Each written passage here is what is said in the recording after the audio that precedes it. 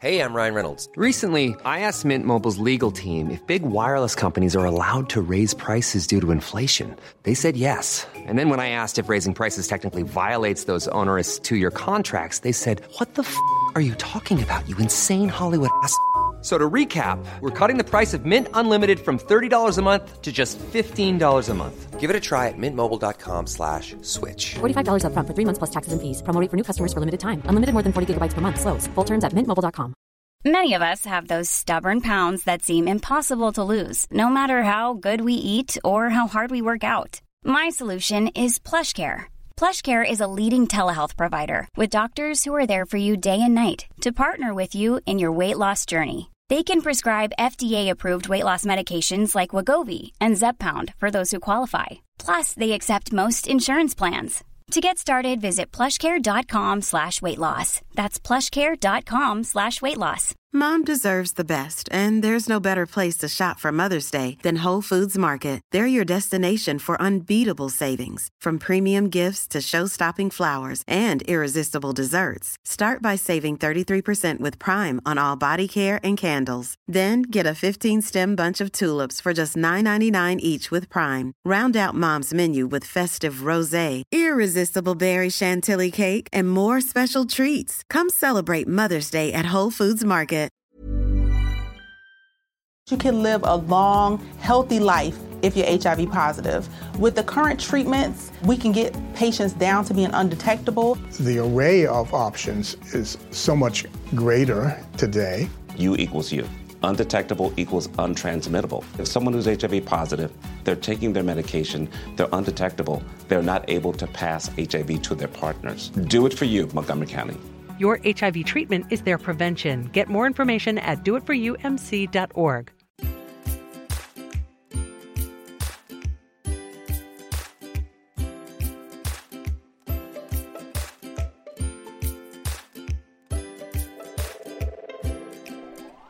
Phones to silent, doors to cross-check, hold on to your hats. This is 5 Yard Rush, your fantasy football podcast, with your hosts, Stocks, Sparky, Murph and Nick. Yo, what's happening, Rush Nation? Welcome into 5 Yard Rush. Start of the week, apologies for no show last Friday.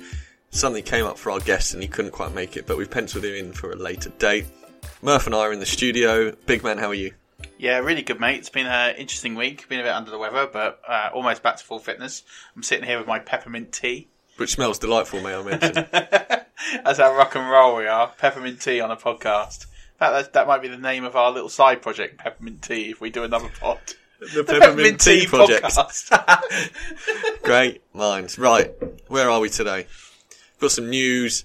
Might have the mock draft. I don't even know where we are with that. 2.0? 2.0, but we're going to do it live on the pod, so I have no idea. You would take the even numbers, I'll take the odd numbers. We see where we spit out and see if it's going to be the same, or see where it ends up. Just a bit of mystery. Yeah. Right, Russ Nation, we've got some house admin to go through. First off, I want to shout out Paul Brown from the Paul Brown podcast. Him and Jack Duffin do a great job over there. I've been talking to Paul about his upcoming NFL mock at the Hippodrome in London. Now, Rush Nation, if you are interested in going along, it's free. It's at 2 p.m. on Sunday, it's Easter Monday. This is 22nd. It is Easter Monday, right? Yeah, Monday the 22nd. Yeah, so Bank Holiday Monday, 2 p.m, the Hippodrome in London. If you want to come along, rep your team at the mock draft, wear a jersey, it's free entry. It's going to be a massive gathering of NFL UK fans. I know Stuart loves coming down from Edinburgh. There's probably a load of other people that we know going. Murph, are you representing the Bucks? I'm representing the Buccaneers. I've just been helping with getting numbers, so I've been working with Paul just to help get some numbers. So if you are interested, drop us a DM. We're desperately looking for Jets fans, Patriots fans, Lions fans, Chiefs fans, Jags, basically quite Patriots fans, believe it or not, Titans. I think there's a few others. So yeah, if there's interest, if you've got a little bit of draft knowledge and you think actually it'd be really cool to participate in a live event in a mock draft, you won't be on your own. There's teams of like 2 or 3 people. do get in touch. You've got your team full, haven't you? Yeah, 3 of us. There's 3 of you. You're in your own little group. Met the guys today. I will recruit. I've got 2 in mine. I'll recruit a 3rd. The joy of being at the spearhead of the project, I get to handpick my elite draft room of talent. Yeah, that's true. We've been cobbled together. Yeah. So, Does the Bucks UK not? Are they about? I have yet to speak to them. They've been quite busy. So, no doubt. I'm hoping that Matt might be able to do it. Shout out to Matt if you're listening. Get in touch. Sorry I haven't mentioned it sooner, but I will probably drop you a message this week. I do have a guy in the Bucks UK chat called Sam Sharkey who's going to join me, lad. So you and me will have a lot of fun drafting our favourite new Buccaneers together. And hopefully we'll get Matt from UK Bucks. But if not, and there's another Bucks fan, we'll work on that too. For sure. So yeah, I'm going to be representing Denver. It's going to be a great day. It's going to be good fun. It's afternoon as well, which means it won't be too late getting home. A few hours in the Hippodrome. The Drew Lock Express will be riding high, won't it? Well, I'm not sure. I'm not going to give anything away because it's a tight-lipped front office in Denver, but I don't see Drew Lock going at 10. I'm just telling you now, if you want to make a phone call to the boys at 5... We're not trading up. I might get outvoted here, but I don't want to trade up. I'm just saying, I welcome a phone call. All right, I'll give you a ring and ask you how your day's going, but I'm not phoning up for a trade. Right, a couple of new reviews on iTunes, I believe, Murph. Yeah. First one's from Lukey Boy 1111. Come up with something more original, pal. But thank you very much for the review. He said, just starting to listen to this, enjoying it so far. Keep up the good work, interesting insights into the NFL, which is basically our mantra and what we try to achieve. So thanks, Luke, for the review.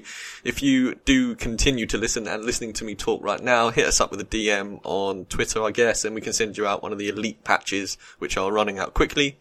And then the second one is from... I think it's Michelle Mass or Michaela Mass or something like that. Yeah, so... Apologies.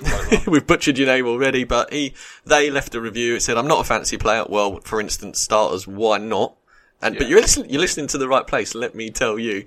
They said, I'm not a fantasy player, but this pod is a good way of keeping my ear to anything NFL from this side of the pond. So we appreciate those reviews. Guys, do help us out on iTunes. Leave us a 5-star review and we'll wing a patch straight out to you if you drop us your address. And then just download, subscribe, and it all helps. Yep, there's still a few left, so please do get in touch. Some of you have been really kind with the feedback, and we've had some incredible reviews, and please do hit the subscribe button, because sometimes we do just drop pods when something happens and we don't want you to miss out. We've had quite a few people that were on holiday and missed out the free agency pods and then have been back listening. I'm like, wow, it was listening to us for 3 podcasts, list a ton of names and transactions, which by the time you listen to it, probably was out of date. But we appreciate you still listening all the same. There's hardcore fan shit when they listen to stuff that is completely irrelevant. Some of our episodes will be timeless, especially some of the episodes we've had with guests, like I think Stuart Loves, I think, is one that's not really that massively timely dependent. Pat Fitzmaurice, I really enjoyed that one. And we've got some absolutely elite guests coming up soon as well. It's going to be a busy, busy April, so stay tuned. Yes, sir. Right. Let's move on to some NFL news, Murph. Shall we start with Gronk? Yeah, sure. So we have a show doc, everyone knows that. And Murph puts it together and there's paragraphs here and there. And there is a sentence which reads, Patriots tight end Rob Gronkowski announces retirement. Full stop. That's it. That's all Murph has put in the news about Patriots retiring. I mean, what more needs to be said? No, I mean, if any podcast, you listen to any podcast, NFL, fantasy, NFL related, it doesn't even matter if it's a specific. I mean, I was listening to Locked On Broncos the other day and they had about a 15-minute segment on Rob Gronkowski. But the reason for the show doc is to explain it, is some bits need further explanation. So there's bits here with like a paragraph because there's some quotes attributed to people. I don't feel like we need a lot of ammunition to talk about how great Rob Gronkowski is. I'm not saying we just read one line and that's the end of it. It's just I didn't feel the need to write loads of stuff about he's been in the league 9 years and he's a certain Hall of Fame player, because we kind of know that. Like is he though? Well, of course he is, but he's 100% a Hall of Fame player. There's discussion on other podcasts and stuff like that. Is he Hall of Fame worthy? And you just think, what are you talking about? The man has recreated. Wait, yeah. There's a debate about whether he's the best of all time. That I can understand there being a debate. I think there's 2 or 3 players you can consider. But even if you say that Gronk is not the best player of all time, he is arguably in the top 3 best tight ends ever to have played the game. Yep. So if you're in one of the 3 best players in your position of all time, how do you not get in the Hall of Fame? No, I'm completely on the side that Gronk gets into the Hall of Fame. I think he gets in on the first trip. I can't think of many players that are retiring this year that are going to hold him back. Well, there aren't any. There's nobody in this current class that he'll be in that's going to stop him. Oh, hold the phone. Because Jeremy Macklin retired about 2 hours before he did at his wife's baby shower. Yeah, he did. And no one's going to remember it. I feel terrible for Jeremy Macklin because Gronk just dropped it on Instagram, whereas Jeremy Macklin, did it properly. And well, you say he did properly, did it at his wife's baby shower. Yeah, but that's nice, he's ending as something's beginning. I hadn't thought of it like that. Okay. Well, thanks. Anyway, so, interestingly, I did a bit of research on this, and Gronk, obviously, everybody knows, 2000 draft, was he in the 2000 draft? No, 2010 draft. 10 draft, sorry, yeah. I knew it ended in a 0. Yeah. So he was drafted in the second round, 12th pick of the second round, and in the fourth round, they took Aaron Hernandez. Now, side note, if you haven't listened to Gladiator, the podcast about Aaron Hernandez, go and listen to it, because it is just a great 8 episodes. It's so good. Murph pointed me towards it, and it is brilliant. I had to think about that. It is 8 episodes. Yeah, the 8th one. Yeah. They added new episodes. But yeah, it is really good, and it breaks down the story of Aaron Hernandez, and if you haven't listened to it or know about Aaron Hernandez, then go and listen to it, because I don't want to spoil it, but they drafted 2 of the best tight ends in the league in the same draft. And the Patriots have got a history of doubling down a position. Did you know they also drafted 2 linebackers in the same draft in rounds 1 and round 3? So in the first 4 rounds, they drafted 2 linebackers and 2 tight ends. I didn't actually know that, but that makes sense. The Patriots always zig where everybody zags. And they see weaknesses in the room and they go for it. So, it makes sense. I think, listen, that strategy worked. They won a Super Bowl. Not long after those 2 players got drafted, I think Gronk won 3 Super Bowls, went to 5 Super Bowls in his 9-year career. So, in over half the years he played in the league, he went to a Super Bowl.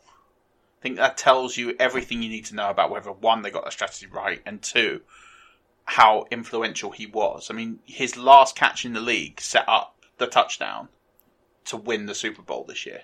Like, we can talk about he's been done and injury prone, and it's probably right. His back is absolutely knackered, and Gronk is going to make an absolute fortune now he's retired. He's going to make an absolute fortune. Well, the thing about Gronk as well is he hasn't spent a single dime of his NFL wages. Did you know that? I don't buy this. He's only spent endorsement money and bonus money. His actual wages, he hasn't spent a dime of. So he's apparently he's sort of financially set himself up. And if he has done that, then fair play to you, Gronk, because that is a really good way to go about business for yourself. Yeah. You've set yourself up financially for the future. When he and Hernandez were drafted in those first 3 years, they completely rewrote how the tight end position affects football. You know, when they talk about how good Gronk is, he is one of the best blocking tight ends of all time, and you couple that with his offensive capabilities and you get the complete tight end, and he, for me, is the best to ever play at that position. I know he's in the conversation with 3, but for me, I have him at 1. And you think, if him and Hernandez were to continue at the same rate they were going, how many more Super Bowls would they have won with the pairing of them?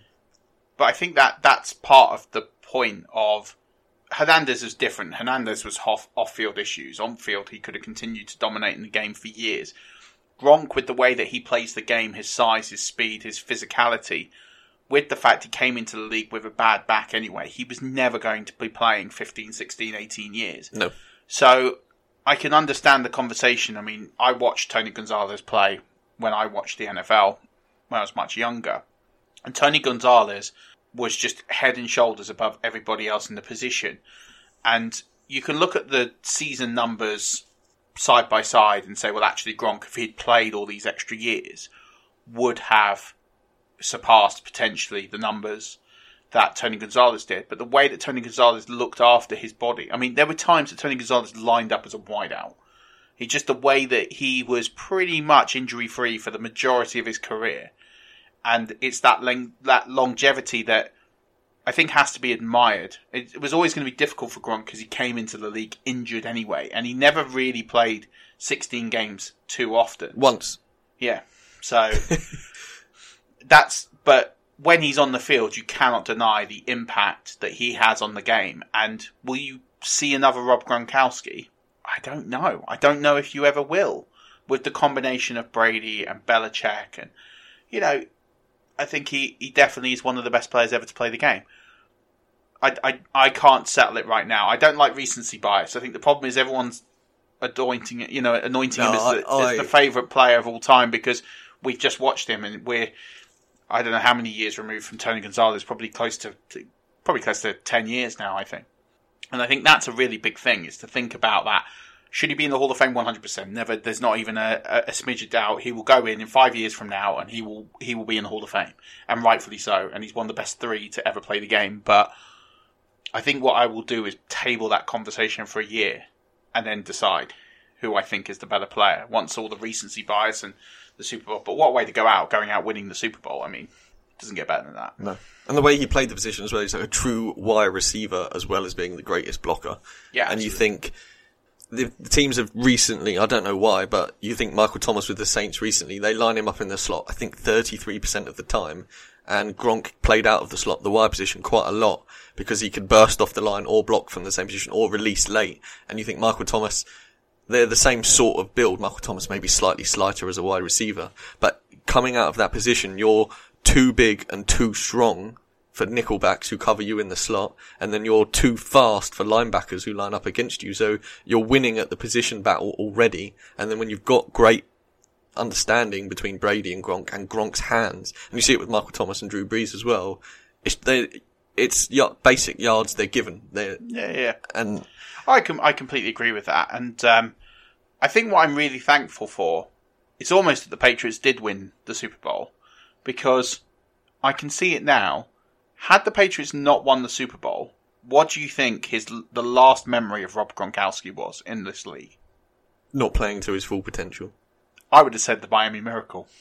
Oh, what? And how he couldn't get to the lining up at cornerback trying to stop a tackle, and then basically falling over himself in his frame to try and stop a tackle. I mean, that would have been tragic for a player of his stature to have been remembered for that. And I'm not trying to sort of throw him into the mix here and throw him under the bus. I'm just saying that at least now he's gone out on winning the Super Bowl with that catch that now will be viewed, I think, rightfully as important as this, as opposed to he's the guy that at the end of the show called it a day and he fell over. He fell over on the Miami and allowed the Miami Miracle.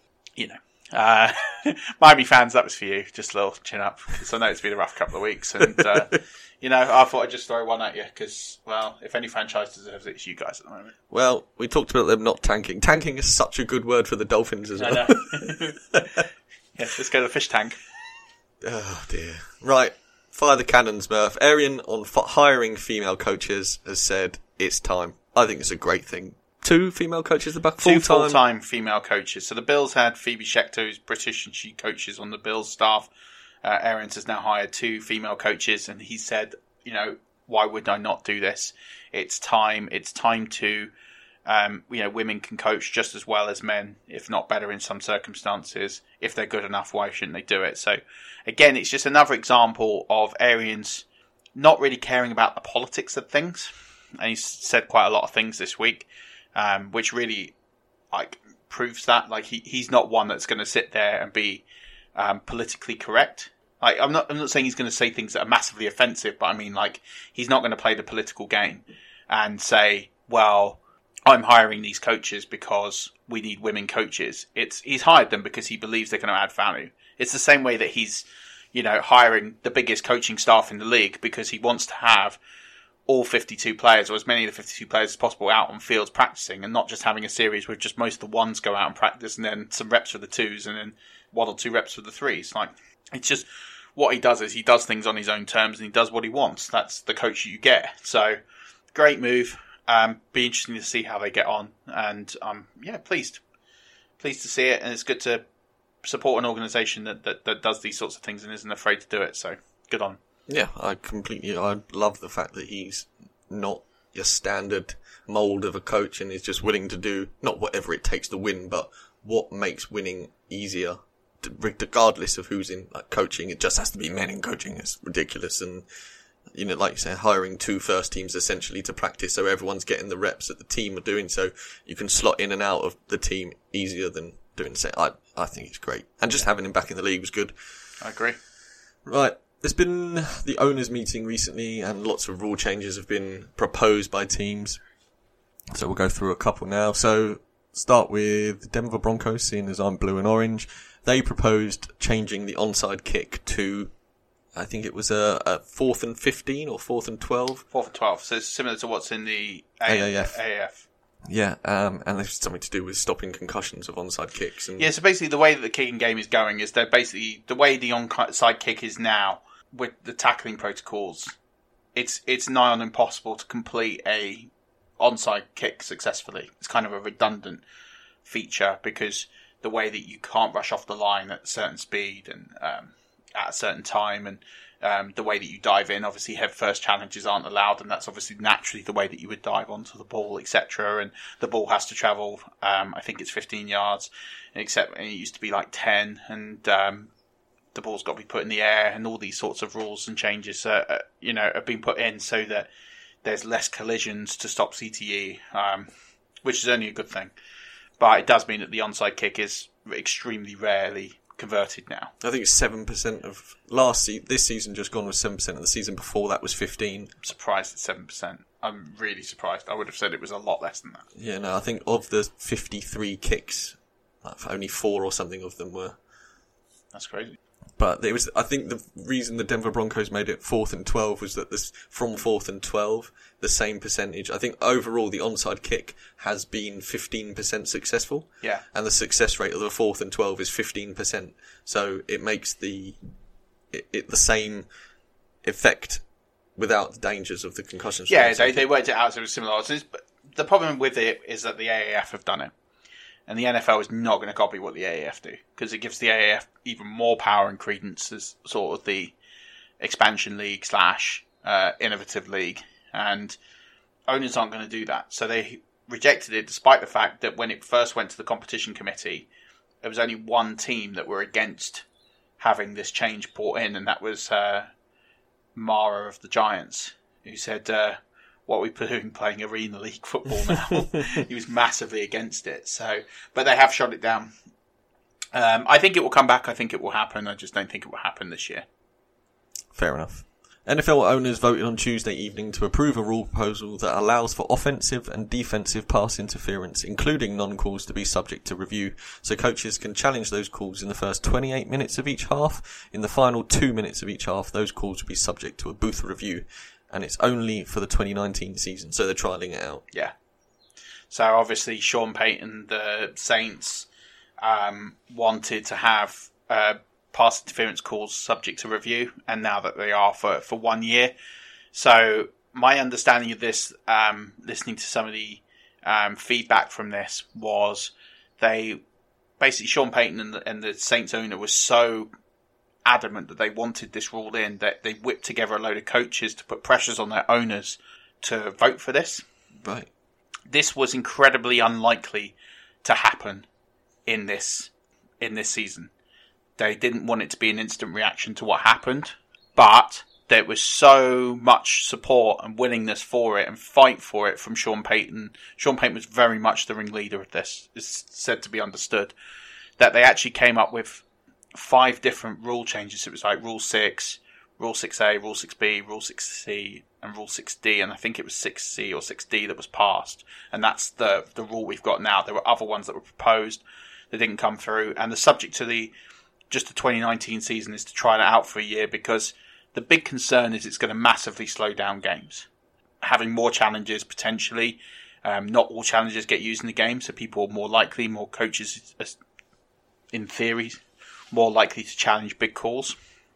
But I think it massively adds value to that challenge pick now. I think it goes the opposite way. I think it speeds games up, because you're not going to waste your very, very important challenge flag in the first half to question a spotting of a ball, for example, on a first down and a fourth down in the first half, which you do see in the league every now and again, because you don't want to burn that challenge. Then have a potential PI call that could be a 60-yard play that could be a PI that isn't, and you don't have your challenge bag to throw, and you've wasted it on a spot the ball. So I think you'll see less calls in the first half, and I think you might see some more calls potentially in the second half. I think it adds value. I think it's a must-have rule. It's the biggest penalty in the game. It could be in theory a 99-yard penalty. Like any 99-yard penalty has to be reviewable. Yeah, because in my it's opinion. such a big swing. Yeah, and I get it's subjective. I understand it's subjective.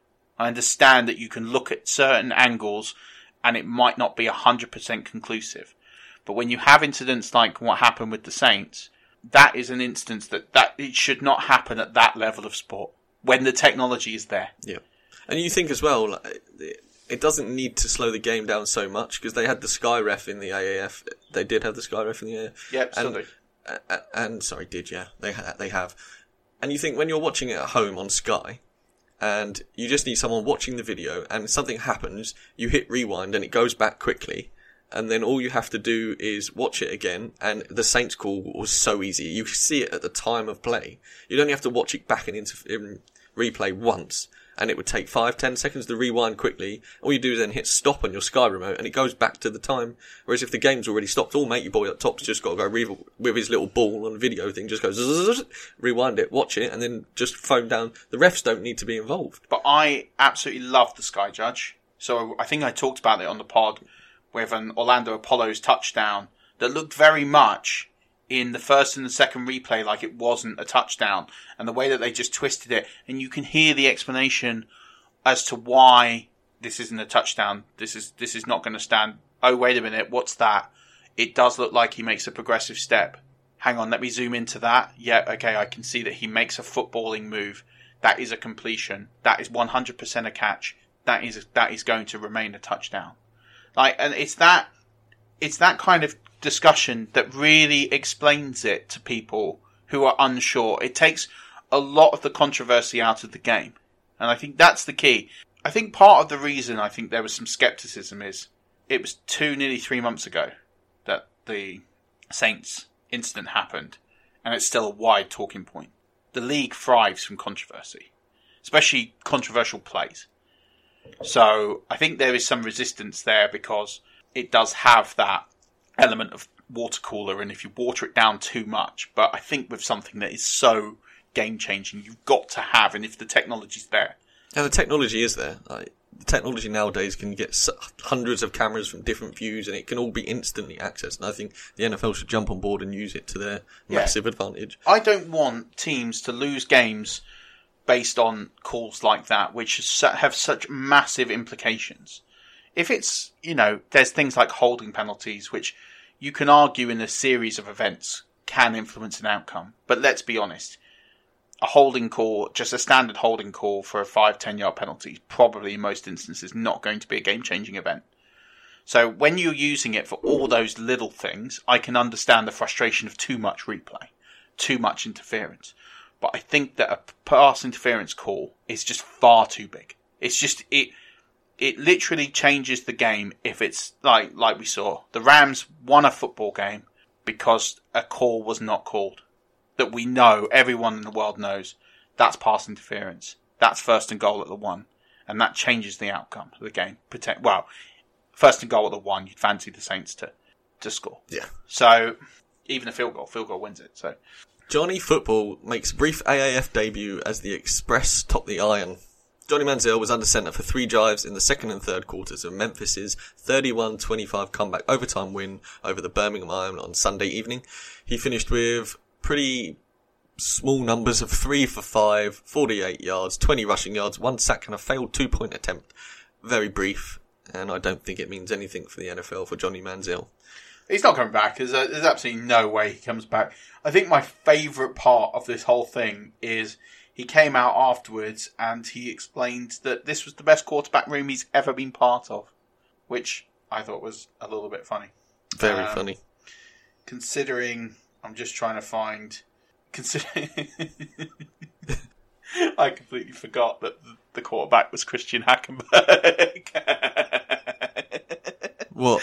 At the Express? Yeah, so the quarterbacks there are Brandon Silvers, Christian Hackenberg and Johnny Mansell. And that's is the best quarterback room he's ever been part of. Well, he's definitely not wrong, is he? Right, let's move on to another quarterback, Odell Beckham.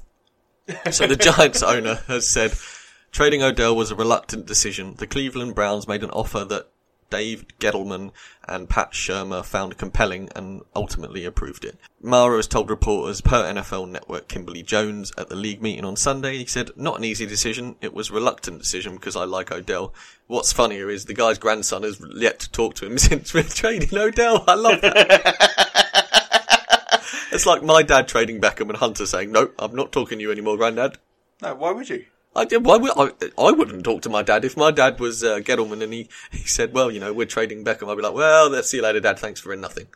I'm just saying, Giants, if you'd given me a call, this wouldn't have happened. To be fair, we got a hashtag last week as well. We did get a hashtag, which was amazing. Thanks very much for that. I'm just saying I wouldn't have traded Odell for such a pitiful sum. Listen, every player is always available at any price. I would like to interlude here, Murph. Yeah. That is real life and fantasy. Yeah. If I offer you, ask what a player's value is, and you tell me he's not for sale, you're playing fantasy wrong. On that level as well, if somebody asks you, mentions you, or talks to you about a trade, get back to them. And if they don't, if you have people not getting back to you, you're playing in the wrong leagues. Yeah, definitely. And there's been some good trade talk in a couple of leagues we're in, and shout out to Ryan Kelleher. We're trying to work out a deal, and I won't go into too much detail because it could change rapidly. At the moment, we've been backwards and forwards trying to work it out. Hurry up. I was trying to explain to him that he's like, do you not look at trade calculators to work out deals? And I'm saying, I look at them, but I don't hold them to much weight because everybody uses the trade calculators. So all that does is it prices up the currency and it dilutes the value. And not only that, isn't the trade calculator based on last season's stats? Yeah, so, and that's an issue. So for me, I mentioned two of the players that we were talking about. One is, well, Derek Carr wasn't traded, but he's potentially Phil Rivers is in the trade. And he was saying to me that Phil Rivers is a massive upgrade on Derek Carr. And I was saying to him, well, no, he's not a massive upgrade because over the last 3 years, he's worth 1.6 points per game more. And for what we were going to give up, we're not getting that production back. So your trade calculator looks at it and thinks it's a fair trade. But it's not, because you have to look at the output and production. And the only reason it's 1.6 points per game is because Derek Carr had literally no one to throw to last year. He had Jared Cook. So he didn't have anyone to throw to. And that was the cause of the biggest gap. It was a 4.2 point per game gap last year. So if that shrinks by 1.6, they're about the same. I wonder if, for instance, you added Odell Beckham and Keenan Allen to that mixed trade calculator, who got more points per game over the last 3 years, Brown or Keenan Allen? I said Beckham, didn't I? Yeah. Okay, so if you add Brown and Keenan Allen, to the Rivers Carr thing, who's going to be getting the more points per game then? Yeah, exactly. I think you have to look at more than just a trade calculator, and I think trade calculators are a good starting point to get an idea and a gauge. But I like to look at production over a certain amount of years. I like to look at players' age. I like to look at location. I like to see what the team is doing. Is there stability in that team? I like to see if a certain team who perhaps is the bottom end of that player is a certain bottom end of that. Is there any upside potential now? Has there been improvements this offseason? So someone like Derek Carr, there's huge upside potential because he's now throwing to Antonio Brown and he's not throwing to Marcel Aitman. So there's things like that. You think, he's got a better offensive line now and he's got a few other pieces. And I think they're the things that people don't factor in, especially when these trade calculators maybe are not fully up to date. So I don't mind using them as a guide, but I don't sit there and go, well, the trade calculator says this is about right, so it's a fair trade. Value's in the eye of the beholder. And I like to look at production, points per game. I like to look at averages, and I like to look at where there's potential upside here and there. Rashard Penny's a great example because Rashard Penny is a player who hasn't played much. So in a trade calculator, he's probably seen quite a low value. But he was a first round pick. So he has a lot more value than perhaps what he's produced. Ronald Jones is exactly the same. These are the sorts of players that trade calculators will be massively low on, but actually we haven't really seen what these players can do. So the upside is the part that cannot be measured. That's the value. You have to come to an equal measure on that. And I think that's the part of trading that is fun, but it's also the part of trading that is perhaps the most difficult because people have different values on different players. I'm never afraid to walk away from any trade, and I'm never afraid to do a little bit more to get a trade done if I believe it's in the right spirit and the right interest. But the one thing I will rate Ryan for, we've not done a deal, we've gone backwards and forwards, is we're both still at the table and we're both still talking, and we both... He at least had the decency to look at what we needed and is offering pieces that we do need. It's just perhaps we're not quite there on a value-wise, and that doesn't mean we can't do a deal. It just means that we just need to work out where each other need to get to. But I think that's a big tip, is he looked at areas where we perhaps are weak in our team and has offered players that can fill that weakness, which is good. I'd like to make... I tell you what, I'm going to rip off the fantasy footballers here for a second. I want to make a water bet with Ryan. Ryan, if you're listening, I will water bet you that Derek Carr has a better fantasy season than Phil Rivers this year. Just saying, bro, come at me. Let us know. So Ryan, I'll drop you a message, I'm going to make sure you listen, and I will get a response and tweet it out to people. And if you want to make a different kind of bet, I'm not talking monetary, but something fun, then come at me as well, because I am open to any sort of bet. Right, we mentioned Jeremy Maclin's retired at his wife's baby shower. The former Philadelphia Eagles wideout has announced his retirement after 10 years in the league. Jeremy, go do you. Congratulations in your retirement. The Steelers GM has said Big Ben extension talks are ongoing. Not sure what that means. Don't know how long Big Ben's got after losing the entirety of his arsenal. One of the star players that led the New England Patriots to an epic comeback Super Bowl victory over the Falcons has announced his retirement. One of my namesakes, Malcolm Mitchell, not Malcolm the Mitchell, spoke at an event at the University of Georgia. He wrote a children's book, didn't he? He's a author of a children's book. I didn't know that. Yeah, so I think he spent a lot of time in college. He went into college with a grade 3 reading level, like literally almost couldn't read, and worked his butt off in college and able to be able to read. And he's now a published author of a children's book, and I think he's had something either 10 or 12 knee surgeries. So I don't blame him for wanting to retire. So good on you, Mr. Mitchell. Good luck with the books.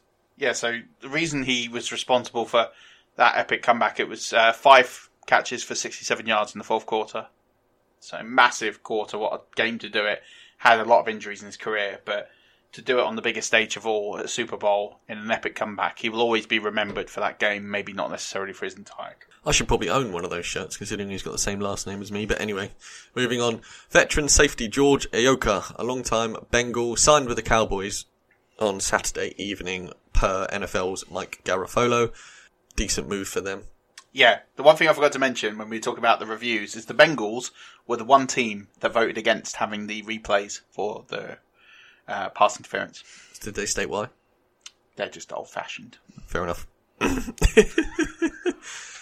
When asked if taking quarterback in the first round was a possibility, Cliff Kingsbury replied, I think everything's on the table. When you have that first pick, you've got to turn over every stone. Welcome to the most boring answer in sports. I get why he's done it. Like, I would say something similar, but it's boring. So, do you still think that the Cardinals are not taking money? I'm still in the minority that I do not believe Kyler Murray is going. So, I don't know one way or the other. To the Cardinals. I don't know one way or the other. But now, you think when Josh Rosen was drafted at 10? Yep. He came out and said, the 10 people or 9 people who didn't draft me have made the biggest mistake of their lives. I'm going to make them pay. Yeah. And in college was very outspoken, spoke his mind. He doesn't strike me as the kind of guy who's just going to lay down and take all this talk about being traded and them taking Kyler Murray at number 1 and not say a word. Do you get what I mean? That adds to my case. Exactly that. I was going to say that he's the kind of guy who would come out and say, look, what are you talking about trading me? You picked me last year. What's this all about, sort of thing? And now, he's not. I just think they're drumming up interest, like you say, for the number 1. 100%. I just think this has come from 1 or 2 reports, and it has spiraled as this is gospel. And every draft you see, or mock draft you see now, has Kyler Murray going to the Cardinals. In fact, to the point where it's pointless looking at the top 2 picks. And then, everyone is talking about it as if these top 2 picks are done deals. This time last year is a great example. Everyone believed Sam Darnold was going to be a Cleveland Brown. Everyone believed that Sam Darnold was going to be a Cleveland Brown. There was some talk late on it might be Josh Allen, but it was almost likely going to be Sam Darnold. And then it was only in the last few days that it sort of came out and it might be Baker. And then it was Baker. But Baker wasn't a consensus pick. It wasn't like they came out in March, which they can do, and say, we're taking Baker Mayfield. If I'm sitting there with Josh Rosen and I'm thinking about trading Josh Rosen, I'm thinking by now, looking at the market, Foles has gone, Bortles has gone, Bridgewater's gone. There's one quarterback in free agency left. In reality, Sam Bradford, who's not going to get signed anywhere unless he takes a nothing deal. Even Blaine Gabbert got a deal today at the Buccaneers. So there isn't many quarterbacks out there. So if you're in the market for a quarterback and you know Josh Rosen is available and you're not going to have to spend potentially a first round pick to get him, why has no one done a deal? If it's a second round pick for Josh Rosen or a third round pick, why have Washington not done that? Why have Miami not done it? Why have Denver not done it? Why have Jacksonville signed a quarterback? Cincinnati maybe have not done it.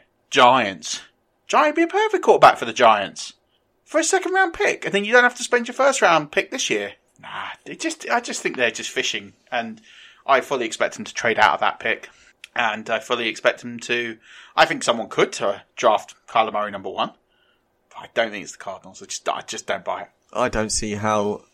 Chandler Jones is their Ed Rush, isn't he, at the Cardinals? Yeah. I think, how do you not pair a Josh Allen or a, what's his name, Bosa, with Chandler Jones and have Rosen under centre and then stack your O-line with your second round pick? And how is that better? How is that better than taking Kyler Murray at 1, only having Chandler Jones as an edge and passing on generational talent? I would, if I'm going to trade out the 1 spot, I would trade to somebody in the top 10, and I would look to get a first round pick this year, a second round pick this year, and a first round pick in 2020. Or 2 first round picks this year. But the only teams that have got that are Oakland, the Giants, and the Packers. So very unlikely that's going to happen. But if you get that kind of haul for the 1 pick and you move back to, I don't know, 6 or 10 or whatever, then I think that's a good price. Because I think or even if you might get 3 new picks. So to get a high first round pick in 2020, to get a second round pick, maybe even you might even get a third round pick or a 6th round pick or a 5th round pick. They've got so many holes. They need to upgrade the offensive line. They need to upgrade the defensive line. They need to look at wide receiver. They need to look at tight end. They need to look at having a secondary, running back. They've got Chase Edmonds there, but Chase Edmonds, is he going to last the season? Who knows? Patrick Peterson's not going to be there for much longer. No, exactly. You're going to have to look at thinking about cornerback replacement, safety replacement. Yeah, Matthew's gone. Well, Matthew's 2 years removed now, but yeah, linebackers. They've got a lot of holes. Dion Buchanan left this season, so it's another linebacker that's gone. Like, you need to have. They've got a lot of holes. They're picking at 1 for a reason. They're the worst team in the NFL. So 1 player isn't going to fix them. But if you can get yourself 2, 3. If you can try and pick, if I'm the Cardinals, and I'd be looking to try and pick 4 times in the top 40, then I'd be thinking, you can do quite a lot with that. If you can get 4 top 40, top 45 picks. Even top 50. Even top 50. If you can get 4 top 50 picks, you're in good stead. And that's kind of what you need. I'd rather have 4 top 50 players than the number 1 player and nothing else. Yeah, for sure. I completely agree with that, sir. Offensive tackle Matt Khalil, who was recently cut by the Panthers, signed with the Houston Texans on Friday. They really need O-line help, and this is a good start. They got to protect Watson, because otherwise he's not going to play 16, and his career will be cut violently short. I don't think Khalil plays 16 though. He's quite injured, and yeah. But it's a start at the right. It's the right 100%. Place to start. The Colts have agreed terms on a deal with former Chiefs linebacker Justin Houston. The team announced Thursday. Houston totaled 9 sacks last year in 2018. This is the Colts starting to spend their money, which they've got loads of. And they didn't spend that much. No, but I'm saying they're signing a decent player, I think, in Justin Houston. When I look at player, talent value, cap space spent on them, and production, I'm going to go as far as say this is probably my favourite signing of the entire window so far. For a team that is vastly improved on, and now you're getting Justin Houston added to that. Been vastly improved on defense. It's been notoriously terrible for years. Took a massive step Darius Leonard, Defensive Player of the Year. Fantastic. And now you're partnering him with Justin Houston. Oh, yes, please. Watch out. Oh, absolutely unbelievable. 112 pressures in his last 2 seasons. Over 2,000 snaps played. Unbelievable. And they got him for... I don't even think it's... I need to look at the amount, but it was like 3 years, 23 million or something like that. It was... So pennies on the dollar, basically. Compared to a player like that, if you're thinking that Landon Collins is getting like 80-odd million, you're just sitting there thinking like, that is fantastic business. Even Terrell Suggs getting 50 mil. And exactly you just think, that. What's happening here? I think it's superb business and it's great work from that front office. And I'm fast becoming a massive fan of the Indianapolis Colts. The talent they're assembling, the way the front office conducts itself. I love Frank Reich. Chris Ballard. Chris Ballard, I think, for me, is doing a phenomenal job as a GM. Well, imagine... They've got all this money and they didn't panic. Everyone's like, oh, they've not gone and got Bell. Oh, they've not gone and got Landon Collins. Oh, they've not gone and got... And all of a sudden, they've just signed a big fish for a small price. It's brilliant, brilliant, brilliant management of, we might have all this money, but we're not necessarily going to spend it. Don't they're going have to spend to it. spend it. And they're spending it in the right areas. They're getting players of quality. They're going to... I highly see them using some of this cap to go and get maybe a second first rounder. Trading up with, say, someone like the Patriots is something that could really happen. I can see them doing quite a lot of things in this rest of free agency period and getting some very, very good players on the cheap, and massive respect to them. Imagine if Chris Ballard and Frank Reich have a draft like they did last year again this year with the cap space they've got. The Colts are going to be a machine. Absolutely. You know, I'm not a big fan of the Devin Funchess signing. I don't think... See, I don't mind it. I think he's the right kind of receiver for what they need. They've got Eric Ebron, already a big target in the red zone. They've got T.Y. Hilton, who moves the chains as consistently as any other receiver in the league. And you throw in a big body 50-50 ball winner in Devin Funchess. He's not going to get many targets, but the ones he gets, he can go and win. And you think coupled with Ebron and T.Y. Hilton on that line, that's 3 targets that really work well together, I think. There was better out there for me. But he doesn't expect, and it's a 1-year deal, don't forget, as well. It's a 1-year deal is the only part of this I like. It's big money. I think it was like 15 million or 14 million, all in. Who knows? I don't rate him particularly high. I don't think he's a brilliant player. I think he's okay. I think they could have done better, but they could draft a player there and maybe he doesn't get much of a look. We'll see. They've not put themselves on the hook for future years, which, if you've got the cap and you can afford to dump it all into this year and put no safety on them, fine. I can't wait to see who they draft. I'm just excited. We should, like the ATN, have the team of ATN, and we should have one, and it should be the Colts. I'm all in. I'm all in on the Colts. That's fine. That's done. Booked in, 2019. I don't even need to see the draft. I know it's going to be good. All right, fine. 5-yard rush team of the year, Indianapolis Colts. Done. We're rooting for you. We're coming for you. Slot cornerback Darqueze Dennard tested the free agency market but is returning to the Bengals. It gives Cincy options in the secondary along with William Jackson, Dre Kirkpatrick and recently acquired B.W. Webb. I still think they need a lot of help. Oh, massive. Need a massive amount of help, but keeping Dennard is a huge coup. For sure. They got rid of Burfict, which we'll talk about in 1 second, which was a brilliant move because he is a toxic player. Absolutely. Vontaze Burfict and the Raiders have agreed on a 1-year deal worth about $5 million. Not sure why they've paid him, but especially... So this is reported by NFL insider Ian Rappaport and Tom Pelissero. Didn't he knock out Antonio Brown with a blindside hit or something? And yeah, they had words afterwards. Yeah, and then Antonio Brown came out recently and said, "Oh, it's all cool, baby," or something like that. And it's just like, what are you doing? I don't understand why any team signs him. This man should not play football. I'm part of a lot of Buccaneers fan groups, and a lot of Buccaneers fans were absolutely crying out, saying that we should sign Vontaze Burfict, and I was like, no. In fact, what I did is copy and paste no about 105 times. You told me that. Yeah, I was like, no, just no. I don't want him anywhere near. We got locker room issues as it is. We do not need a guy like that. Like, he's just toxic to a dressing room. I mean, the only thing do you know who benefits from this move? The NFL. Because now, when they move to their new headquarters, they can build it entirely off the fines they're going to get off Vontaze Burfict. Because he's the most fined player probably in history of the NFL. So, there's another few $100,000 worth of fines. I mean, you say roughly $5 million. I'd say probably $1 million of that is going to be paid in fines of some degree to the club or to the NFL this season. I heard somewhere that they can cut him for not a lot of loss as well, so it might even get to the beginning of the season and he's not a Raider. Fingers crossed. Yeah, let's hope. The Rams have added another veteran pass rusher to the already stacked veteran defense. Longtime Packers pass rusher Clay Matthews is headed to Los Angeles. This was per Rappaport. He's not going to play all 16. He's going to be a in and out piece, I think. Yeah, let's just hope he gets used to the quarterback hits rules this year. He's had a year now. We'd like to think that he can have mastered that. You can't hit the quarterback after he's released the ball. Come on, Clay. Even I know that. Right. With this stage of free agency, Murph, with the big star names for the most part off the board, would you prefer your team sign these caliber second and third tier free agents to a 1-year prove-it deal or multi-deals in case they get hot and you retain them? You're asking me? I'm asking you. So we put this as the talking point that we missed off last week. I 100% love what the Buccaneers are doing. I'm not always a homer, but what I do love that they're doing is they're signing all this talent, Shaq Barrett, Deone Buchanan, Bashard Perriman. They're signing them all to 1-year prove-it deals, and they're paying $4 million, $5 million, these sorts of realms. And the reason I love that is these players could potentially go off. Less so on Perriman, but Shaq Barrett is a good player. Shaq Barrett could potentially have a phenomenal season, and he could gain interest in a year's time, and he could move on.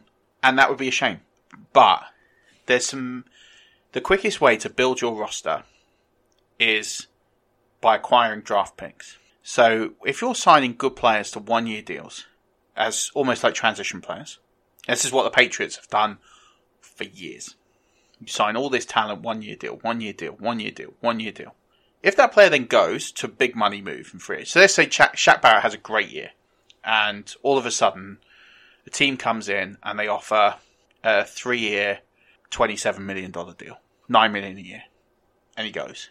The Buccaneers get a compensatory pick back, which should be, depending on the maths and how it works out, probably a 3rd, 4th round pick. And is that if they offer it after the year? So what happens is there's a formula of compensatory picks that basically, as long as the players that you lose in free agency, if they are more than what you've signed, so basically if you've lost 7 players to free agency, but you've only signed 3 players in free agency, and you've got a net loss of 4, they're scored on points depending on like the size of contract, length of contract, etc.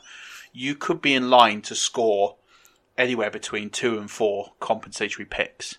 And then depending on where their points are, is that what round you get them in? Starting from the 3rd. Right. So the maximum you can get is 4 from the 3rd to the 7th round. Okay. So you can sign all of these players, lose them all in a year's time, and if you work the maths out like the Patriots do, if you look at the Patriots every year, they seem to always have an extra 3rd, an extra 4th round pick, and people ask all the time why. This is why. They sign a lot of players to prove-it deals, 1-year deals, transition deals, and then all of a sudden these players get signed by someone else because they've had a year under the Patriots. Some people hire Patriots players just for the intel and pay them a deal to use them on special teams and just get an understanding of what the Patriots did last year. So these guys get employed and they could potentially get, and this is where the Patriots get enough of these points to end up getting these compensatory picks. And it's the quickest way to build a successful team because all of a sudden you're starting to acquire more 3rd round picks, more 4th round picks, and that is your ammunition to either go and trade up or that's your ammunition to get more of those squad type players. People go, oh, well, 3rd round picks, 4th round picks, they're, by the by, they're not that important. Some immensely talented players have come out of the 3rd and 4th round. They're not nothing player. Alvin Kamara a couple of years ago, when he was Offensive Rookie of the Year, came in the 3rd round. You can sign very, very good players in the 3rd round and 4th round. These are players that are not necessarily the stars of the draft, but they're high upside players who are scheduled to at least start for your team for at least a good portion of snaps. And that's what you're looking for. You're looking for a production.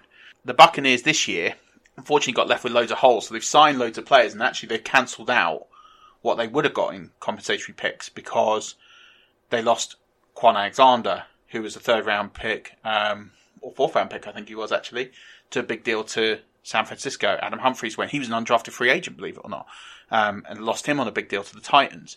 So they've actually, by signing all of these players this year, have actually hurt their compensatory pick math. So they're not going to get these extra picks in 2019, or 2020. But moving forward, if you keep with this math and you keep doing this and sign up players, good players who are going to produce for you and do things for you, for your team, to 1 year deals, so much so they get signed elsewhere, then you've got a great opportunity to acquire a lot of picks. And more importantly, there's nothing stopping you from signing Shaq Barrett if he has a great year and you think this is my linebacker for the next 3 years.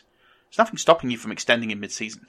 You can still extend him. And you get first dibs essentially on him. Effectively, because you've got exclusive negotiating rights while he's under contract. So why doesn't everybody do this with everybody? There must be a benefit to signing. I suppose the best way to do it is, like you just mentioned with Shaq Barrett, is sign him for a 1 year deal, have an absolute beast first 6-7 games, and then think, right, we're going to sign you for 3 years.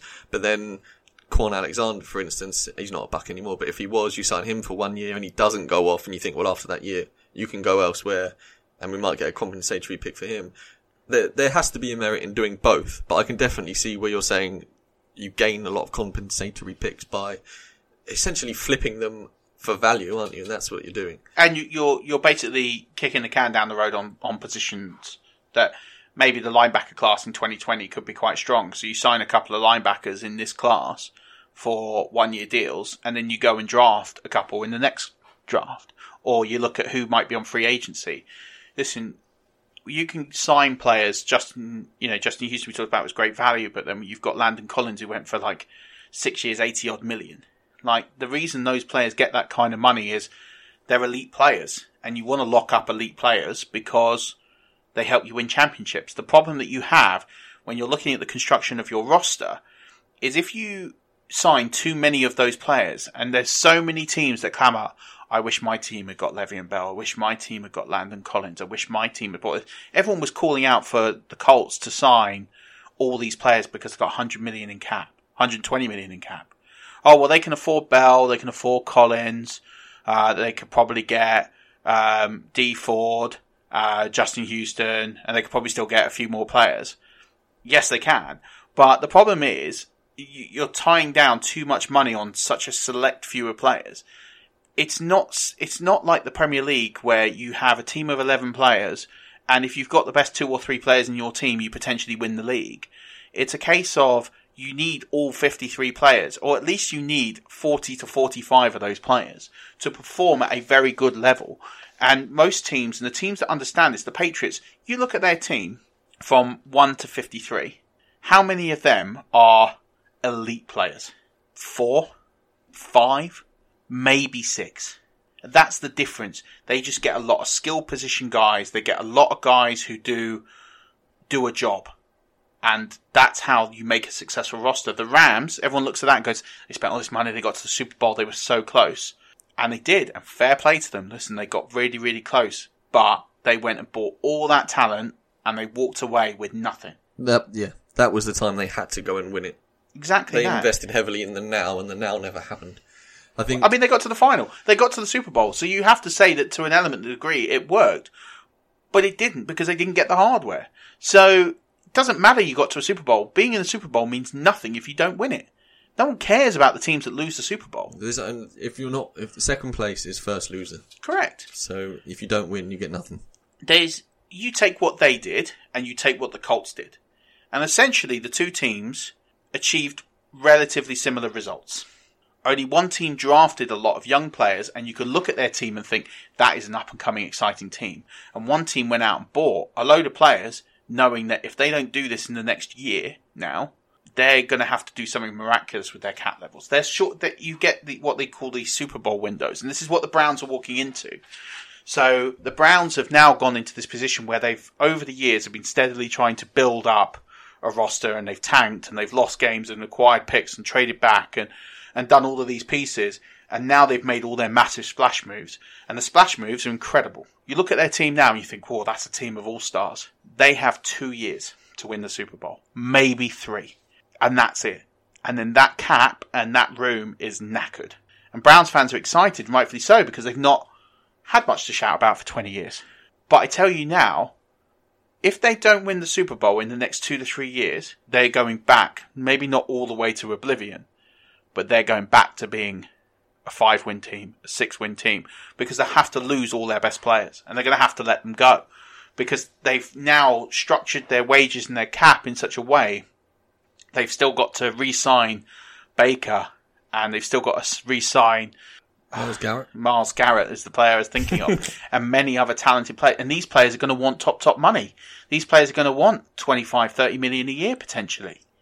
And they're going to be due it. And eventually, you pay these people and they're being paid 24, 26, 28% of the cap between the two of them. That massively hinders what you spend on the other 51 players, and it struggles to yield championships. And that is a big, big thing. And it's something that people maybe don't understand or think it's an unpopular position. Like, no, we should just go and get all the best players. But that for me is why I'd always want these 1-year deals, prove-it deals as much as possible at this stage of free agency with the type of talent that we're talking about, because you're not tied into anything. You're not going to pay loads of dead cap to get rid of them. And you're potentially going to get these compensatory picks so that you can keep rebuilding your team with young, talented studs that are going to come through the draft. And if you've got good scouting processes, you can build an organic team in 2 years, 3 years that could really challenge for things. And it's sustainable for as long as you want. Yeah. You have a few elite players and then the rest of the team are good footballers. You'll win a lot of games. Good footballers win your games. Elite players help you to get there. And I think the way the Colts are going about it, the way the Bucks in the 1-year deal, and the Browns have gone very, very close to the Rams model in throwing in lots of money now. And we'll see with the Rams slightly before the Browns what happens to them, because they could fall off as well. So it'll be interesting to see. Great show, Murph. Loved it. Yeah, me too. With that being said, we've got to bounce because we are guesting elsewhere. Won't tell you where because we'll let them drop our names. But we're out of here. We're going to have another show this week, are we? No. Yes, we are. Oh, yeah, we are. Our guest from last week is coming on. Probably be out Friday, if not Thursday night. Murph, I will see you end of the week. Rush Nation, talk to you at the end of the week. But until the end of the week, don't forget, as always, keep rushing.